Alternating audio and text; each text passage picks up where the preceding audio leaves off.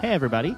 Welcome to another episode of the Breakpoint Podcast, starring myself, Frankie, my co-host, Marcus, and returning as a special guest host, Lucas Pickering from Schoolyard Social. Hey guys, so pumped to be back. When I got the text that you guys were doing a Fedcember, Fedcember, I got so pumped. So I can't wait to talk about my favorite athlete and who I believe is the greatest tennis player of all time. So super pumped to be here. Can't wait. I love it. Love the energy. And as Lucas said, we are going to be kicking off Fedcember, which Marcus mentioned in the last episode. And that's going to be our main series for this off season. So, Marcus, part one, Fedcember. What are we talking about? Lucas, thank you so much for joining, man. Really appreciate it. First part of Fedcember, we are going to be discussing Roger's greatest accomplishments. We're each going to give one. We're going to give our reasons why. And the reason why we're doing this is because we want it to be very open-ended. We don't want to be specifics in terms of exactly what tournaments, although you can go that route. But there's so much in Roger's career that you could piece together, that you could look at from a bird's eye view, get really deep into the granular details about his accomplishments as a professional tennis player, all of which are pretty much absurd. So that's kind of where we want to start because we want to praise the man. He has been, all of our idols throughout the last 20 years, basically since we came out of the womb. He's pretty much all we've ever known. And it's kind of weird knowing that he's like done. So, Fedcember is really here to honor the man. So let's start off with our guest of honor, Lucas. Hit us with what you think is Fed's greatest accomplishment in the sport of tennis. So yeah, it's tough to go with like one thing that's the greatest thing, greatest accomplishment of Fed. I'm going to give you two right now because I want to give one that's like a quantitative statistical measurement of his greatness, and the other is a little bit more abstract and you can't really put a number on it. But the first one is the 237 weeks at world number one, consecutive weeks. I think, the person who's in second place is Jimmy Connors with 160. I think Novak is either like fourth or fifth on that list. And he, just kind of he's over 100 weeks more than Novak when it comes to consecutive weeks. And I think people forget that in that period when he was number one, from January of 2004 to September of 2008, there really wasn't anyone close to him, and I think people forget that like the generation that he came up with, the Hewitts, the Roddicks, the Nalbandians, the Davydenkos, the Safins, he just obliterated, they had fine careers, but Fed destroyed them, and it really wasn't until Rafa came in 2006 that we finally had a rival that we thought was like, okay, this is different. This guy can actually, he can go toe to toe with Fed. And so, that's a lot of respect to Rafa for being the first guy to do it. And I know I've talked for a while, but I just want to say one more thing about it is that I think, my theory here is that, and we'll talk later about how loved Federer is in the tennis community, but also worldwide of sports. But I think if Rafa never came into the picture in 2006, I don't think we would love Federer the way we do. Because I think his level of dominance was so, when I first got into the sport, I was a huge Roddick guy. And I remember those years of like 04, 05, Roddick was close. He was making Wimbledon finals. He was making runs at the U.S. Open. But Fed just always had his number. And I remember just being like, this guy is kind of a machine, similar to the way people think of Novak, and so, yeah, I don't know how you guys think about that take, but I do think the influence of Rafa coming in brought a lot of fans to Rafa. And then, you either stayed with Fed or you left for another player. Um, so yeah, I'll start with that. I got my other thing that I'll save because I want to hear what you guys think about that first one. Yeah, I think that's a great pick. I think it really highlights how dominant Fed was, and this is something that I've said on this podcast and off of this podcast when defending Federer. Whenever somebody says that era was weak, whatever it may be, that's a load of nonsense. That era had a lot of really good players. The definition of dominance is that you win everything and make everyone look bad. That's just, you can't be dominant and then have other like players almost as great as you are around you seemingly. Like that is how you become dominant, is by making them look bad. And Federer, I think, did that more than anyone else in the big three. He really had an era that was just completely and utterly his, and there was no one close to Federer in his prime. That I completely agree with. My quantitative stat, I'll save my qualitative one also, is that Roger, sorry, I just lost it. Jesus. Is the successive Grand Slams. So it's a very similar one to Lucas. Federer made 10 Grand Slams in a row, like finals from 2005 to 2007. That is just a staggering like thing to say. It's unprecedented in the sport's history, and like I understand he didn't win all of them. He won most of them. He didn't win all of them, but I just think like the fact that this man in 10 consecutive Grand Slams on different not, they're not all on different surfaces obviously, but you know like different surfaces, different conditions, like is able to make the final no matter what. He's really the first player that we've ever had in this sport that his game transcended any surface. He was the first like best offensive player on tour and the best defensive player on the tour at the same time, while also having, oh yeah, by the way, top 5 serve of all time.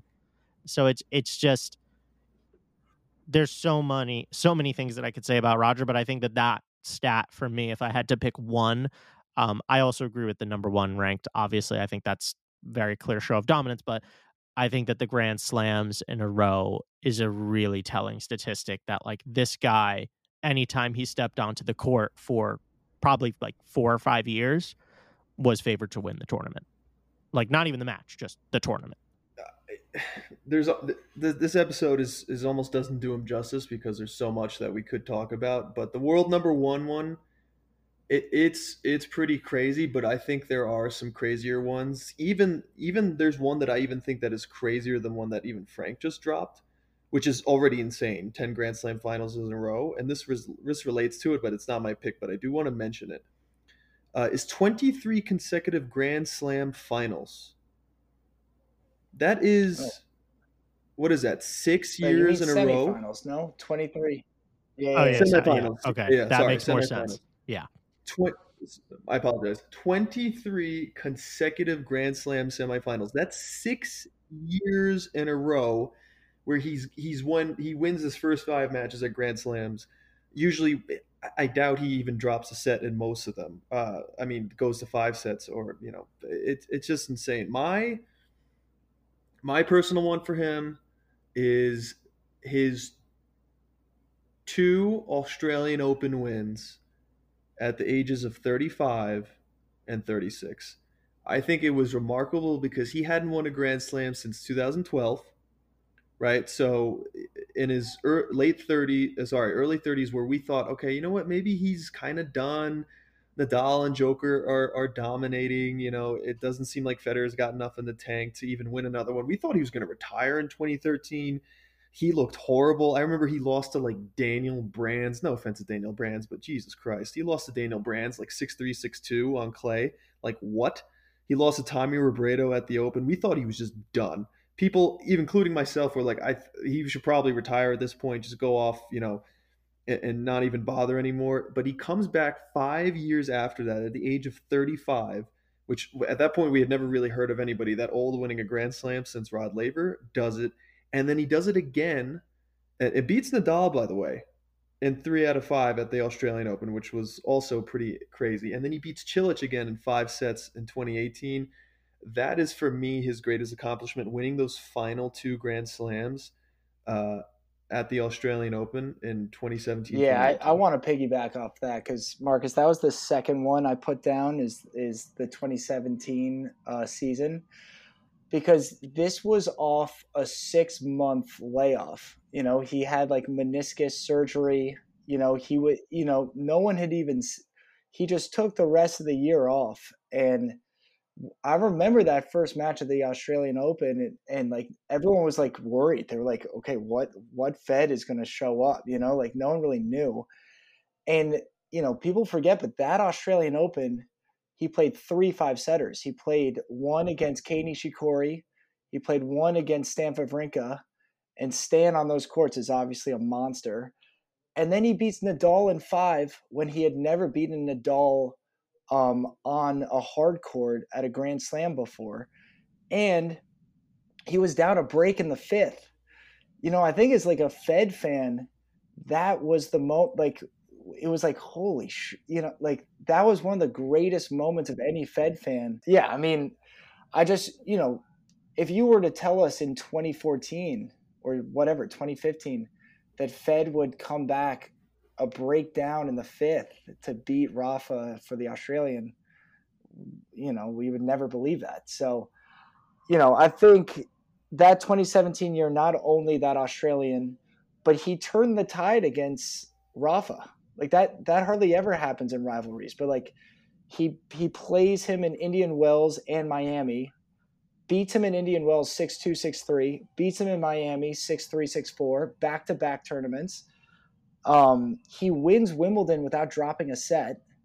His legs look fresh. He's coming to net more. He's got the bigger racket. You know, it's like he played some of the greatest tennis he's ever played in that 2017 year, and completely unprecedented for a 35-year-old. You know, so I second that, Marcus. I think that's a great call. Yeah, I will third it, but my only thing is like, as complimenting as I will be about somebody adapting their game and like making those adjustments that he did, it was also, in fairness, people were saying that he needed to do all of these things for years, and he just refused to do it, and he was a little bit stubborn, and by the time that he made the switch he was 35.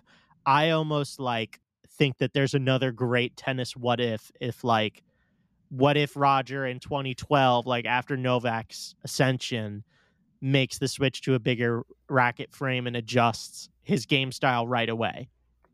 You know, it is a very sort of interesting question, but nonetheless, like not a lot of these guys ever really make that switch so late in life, and Fed did, and I agree with Lucas. I think that was like Federer's second prime, really. I mean, that's what it is. Which at 35 sounds ridiculous, but it is true. Yeah, I will just say, Frankie, to that point about like not changing it. No one could play with a 90 square inch racket that was, you know, almost a pound heavy. It You was know, dead. It was dead by then. yeah, It was dead by then. it's just like, but it was also just the swaggiest thing. It's like, okay, Fed's still using this. It's so hard to play with, and yet he's still so good with it. You know, like he probably would have been better. Yeah, Literally nobody's using less than a 95 right, besides him. right. Which just It was makes it that insane. much cooler. But you know, to your point, he probably would have been better if he had changed earlier. Yeah, I mean, that's sort of my only thing is like, I remember being like 13 in 2010 and watching Fed, and he was the only one using a racket like that at that point, like towards the top end of the tour, and it was just like, okay, if this guy makes a switch, like, and just helps himself out a little bit, like, he could probably be like more competitive than what he is right now. But almost all of these tennis guys are so stuck in their ways. Like, you can't even get them to change strings. Forget changing a racket. So, you know, it is what it is.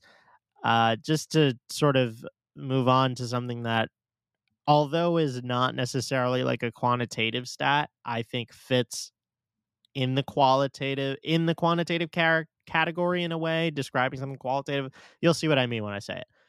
I think that the most important accomplishment that Fed has is winning fan favorite 19 years in a row, as well as winning the with the French award, the Lorraine Award, the Lorraine World Sportsman of the Year Award. He's won that a record 5 times. No other athlete has more than him. And that award is for anyone in any sort of sports bracket. And Federer has the most ever. So more than his 2 sporting idols that he mentioned, if you listen to the Daily Show interview, Michael Schumacher and Tiger Woods. Roger has more than both of them. They both have 4, I believe. But I think that that is something that is a really underappreciated thing about Roger, is that he carried this sport on his back for a very long time. And like, yes, Nadal and Djokovic are phenomenal athletes. They are exceptional. And statistically, maybe they're even better, right? But I think neither Rafa nor Novak have that Michael Jordan effect where like they transcend the sport. Like the sport is smaller than them. And Roger has that. Roger is bigger than the sport of tennis. And it's very, very rare. There's real and it doesn't even exist in every sport where the athlete becomes bigger than the sport itself. And Roger Federer has that with tennis. And I think that that award and him winning it as often as he did, and it was just like, it wasn't even a debate. It was just like we don't even need to count the votes. Roger got it. I think that that sort of shows you exactly what Roger was to this sport. Frankie, it was 19 times he won it. Yeah, I mean, so I had a very similar thing for my qualitative, and it was, slightly different, but it's the awe factor, like just I think what makes Fed so amazingly likable is that he's not only the fan favorite, but he's also like the locker room favorite. You hear these guys talk about, you hear like Kyrgios talk about Federer, you hear OJ Aliassime talk about Federer, you hear, whatever, all these young guys, Tommy Paul, Mackenzie McDonald. It's like Federer is their Jordan. When Federer walks into a room, it's like, holy shit, that's Federer. But it's also the fact of like, when Federer's on a court, especially when he was in his prime, he just hit shots that other players couldn't do. He went for shots that other people wouldn't try. His creativity, his artistry, his grace, it just every single part. Like you can watch Novak Djokovic and be like, God, he's so consistent. He's so mentally tough. But like, if I slept in a hyperbaric chamber and I ate perfectly every day and I slept 8.5 hours and I ran as much, maybe I could, find a way to be like him. People would watch Federer and be like, okay, yeah, I just can't do that. Like that's just not, that's just a different level. So I think, the fact that he is the fan favorite, and I think he is the player's favorite, he's also, like Frankie said, brought tennis to a different market. I mean, Federer created like $1 billion brand. He's going to be a billionaire, and he's a Swiss tennis player. It's not like there were any Switzerland athletes before Federer that was like, that's not like a crazy marketable country. And, not only that, it's like the like how smart he was with his business dealings. So just not only the fans, not only the players, but also brands, so it just adds to this point that he's one of the, if not the most likable athletes on the planet. And I think that just says so much about him. And so, this is not really in the greatest of all time kind of conversation, but in terms of what he's done for tennis, I don't think there's, Serena's in that argument, but other than Serena, I don't think there's anyone even remotely close to Federer in that. Yeah, he is clearly in that sense, he's had the greatest influence on the sport. You know, he is the MJ of tennis. It's plain and simple. There's no other way to kind of describe that. There's no one who else who even comes close to that. You know what I mean? It's just him and in his own kind of category, and the way that he's kind of transcended the sport is probably going to be unmatched. We'll probably never see again. I mean, we're certainly not seeing it with this generation of players. Carlos is somebody who can kind of do it, you know, but more like a Nadal style. But the class with which Federer played, the style, the grace, the kindness, the suaveness. I mean, it's definitely unmatched. Another one, and I keep harping back on the Grand Slam record just because it kind of blows my mind, and this will probably be one of the last ones that we discuss, is that he made, again, I know I said a similar one before, but this one also just blows my mind, 36 consecutive Grand Slam quarterfinals. That's, what is that? Divided by, what is that, 9 years? 9 years in a row. He made every single quarterfinal. I mean, that's not even fathomable. Because also, you know what else I think that we need to mention with Fed, his greatest accomplishment is that the guy, besides towards the end of the career, he never, I don't believe Federer ever retired from a match. Yeah, never once. Never defaulted from a tour level, like, yeah, never with mid match, exactly. Never retired from a match mid match, which is absurd to think about how healthy this guy stayed for all those years to the point where nothing bothered him. And it's because his technique was so flawless, rarely had injury, had a couple of freak accidents with his knee towards the end of his career, like when he was picking up his kid out of the bathtub and just ripped out his meniscus. But like, he's like, yeah, okay, whatever, I'll come back and win the Australian twice where it happened. Like, what? Yeah, no, it's definitely an insane. And I think people don't, he doesn't get enough respect for, he's played over whatever 1,400 matches, 1,500, whatever number it is, and to never retire mid match, you can't expect, all those matches he was feeling fine. He's playing through pain through a lot of that. And I don't think people because his technique is so graceful, because he moves so well. I don't think people really understand how much toughness and grit and how much he battles through, aches and pains and, temperature and humidity and, sun, like whatever, like all the things that go on in a tennis match that affects people. He was able to make that seem so easy. Yeah, and I think another thing that we need to think about when we talk about Rogers' durability and how many matches is that his matches were his matches were more intense than most of Rafa's and Novak's. And I say that in like a quantitative measure. For most of Rogers' prime, Masters 1000 events were 3 out of 5. They were not 2 out of 3 like they are now. The finals, yeah. Only the finals. Yeah. Well, guess He who was was making the finals of almost all of them? Exactly. So, yeah. And I think that is sort of my point is like, there's a lot of like, although Roger, Rafa, and Novak we think of as being in the same era, there is an argument there to say like, no, they're not.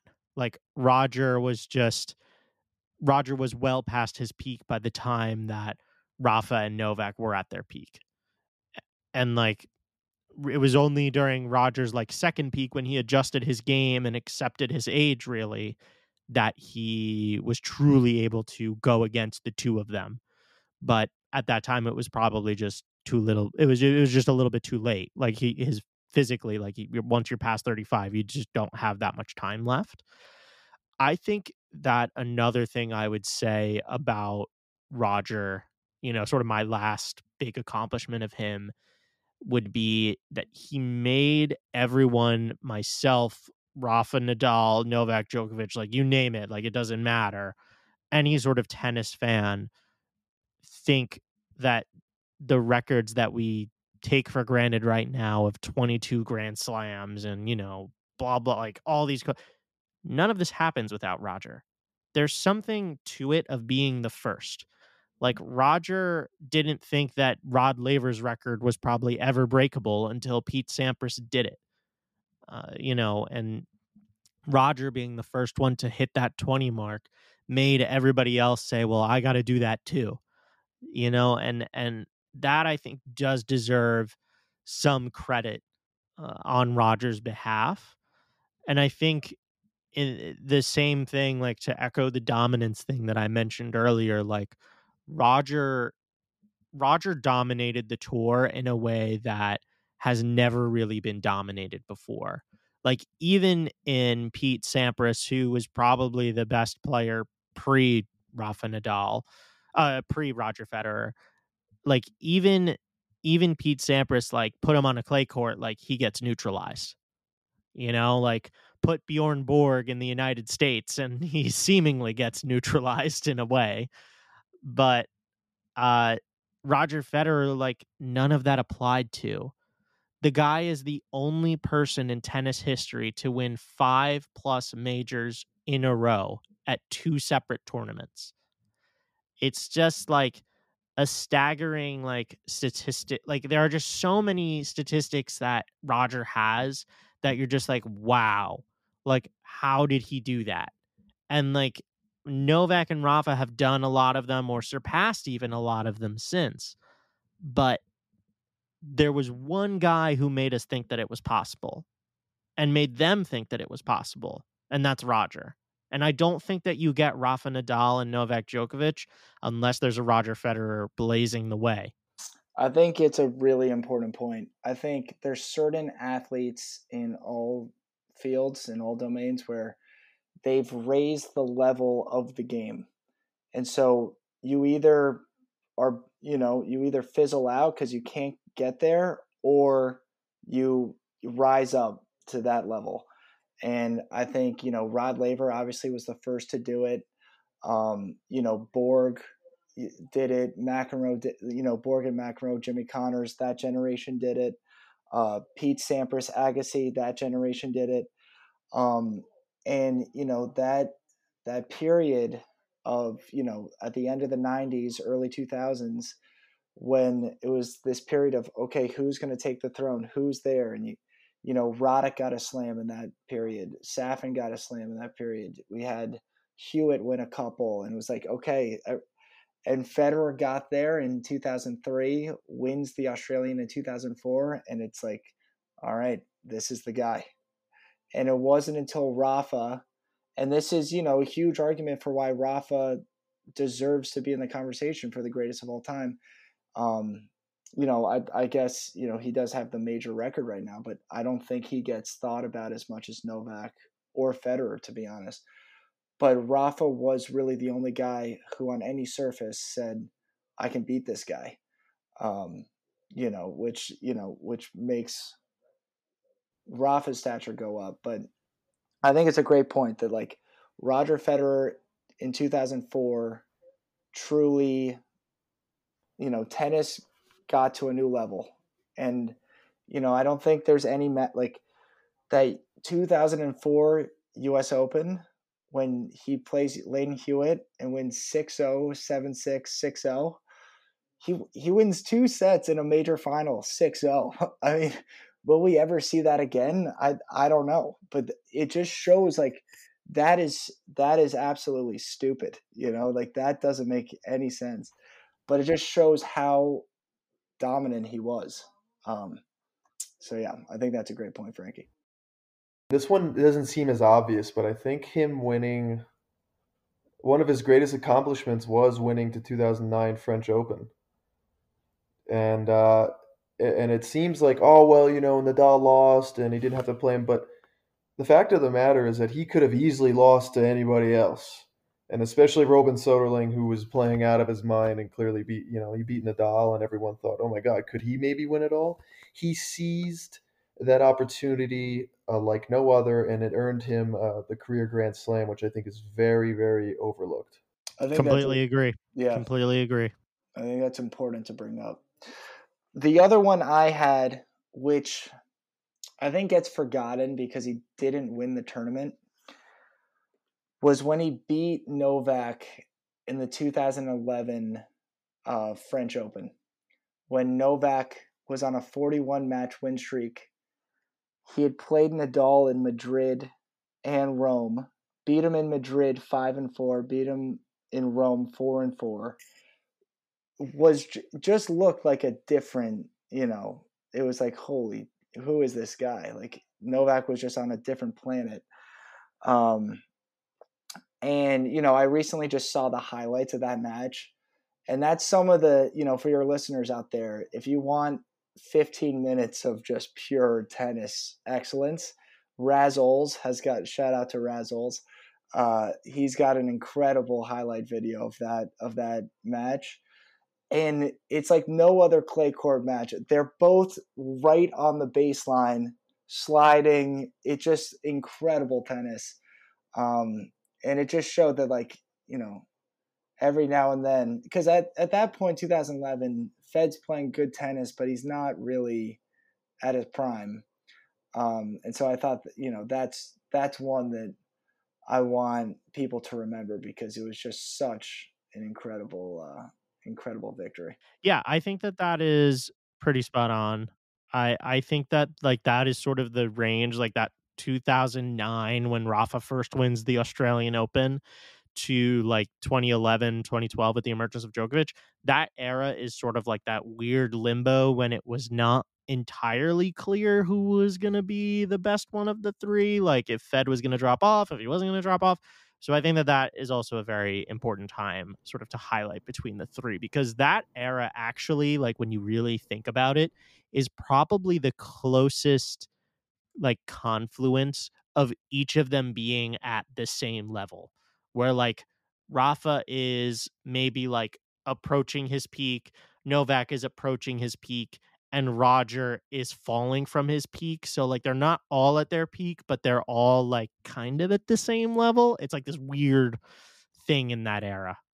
Yeah, I think that's a great point. I was just thinking, you look at the end of, sorry, my thing's not going. Okay, sorry. I was just thinking, like, the end of Fed's dominance, right? 04, he loses his number one ranking when Rafa takes him out at Wimbledon 08, one of the great matches of all time. But, you think about 08, where, Frankie, your point of like things were changing, they're all kind of like getting to their prime. The Aussie Open, Novak wins in 08. French, Rafa wins. Wimbledon, Rafa wins. U.S. Open, Fed wins. 2009, the Australian. Does Fed win the That's the Australian first in year that 09? Rafa wins it, I think, Or right? whatever. Right, right, right. So Rafa wins 09. 2009 French, Fed wins. 2009 Wimbledon, Fed wins. And then Del Potro. 2009 U.S. Open, Del Potro wins, which he shouldn't have won. But it's just true. It's like people think like Fed's reign kind of ended at the end of whatever 2008, but he still had an incredible 2009. He should have won 3. He should have beaten Del Potro. He could have won that 09 Let's save the Australian. disappointments for next episode, Lucas. Sorry. Sorry. Yeah. I'm getting ahead of myself here. But yeah, I think that's a good point. One of his greatest accomplishments is that the man is the only male tennis player to ever win a tournament on blue clay. Yes, 2012 Madrid. Oh, come on. Really? The Madrid? That's Really? amazing. Yeah. Boo. Lucas loved it. Boo. What a Hey, bad ending. I Oh don't my God. I don't hate it. Boo. I don't hate it. Everyone hated that tournament. Fed was like, all right, I can deal with this. Didn't he No, also Nadal didn't he did. also win the You Battle had, of the you had, Surfaces? Did he win that one? See, No, Frank had to Rafa ruin won it that. for us. Okay. Rafa won Anyways, that? Yeah. that's Well, going to be that's it from tough us, too. guys. Lucas, we appreciate you joining. We're going to have you on next week as well for the disappointments episode. Spoiler alert, that's what's coming. So definitely tune into that. Frank, run us through again. We're available on Twitter, Instagram, TikTok. We've got presence on Spotify, Apple, Amazon, Google Podcasts. Where else are we, Frank, if I'm missing any?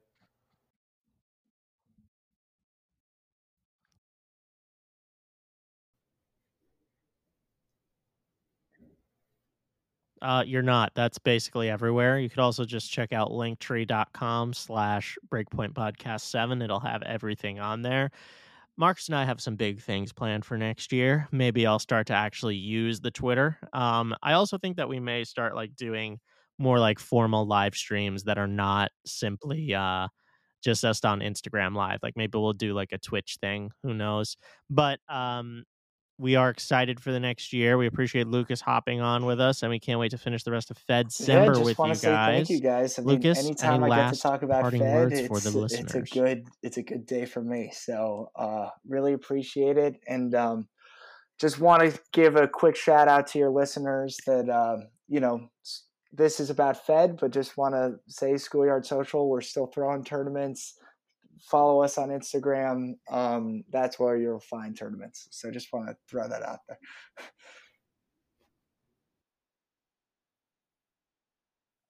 They also have a riveting and exciting Yes, World yes. Cup Wow, very finale good, Frankie. You're event right coming on up it. this Sunday, if I remember correctly. There you go. So, just saying, first 75 Wow, people to sign up get you're free doing my tickets. job for So, me. That's I'd be one of amazing, the first Frankie. 75 Thank you. people. Thank you guys, though. This is awesome. Always love getting on this podcast. So look forward to the next one.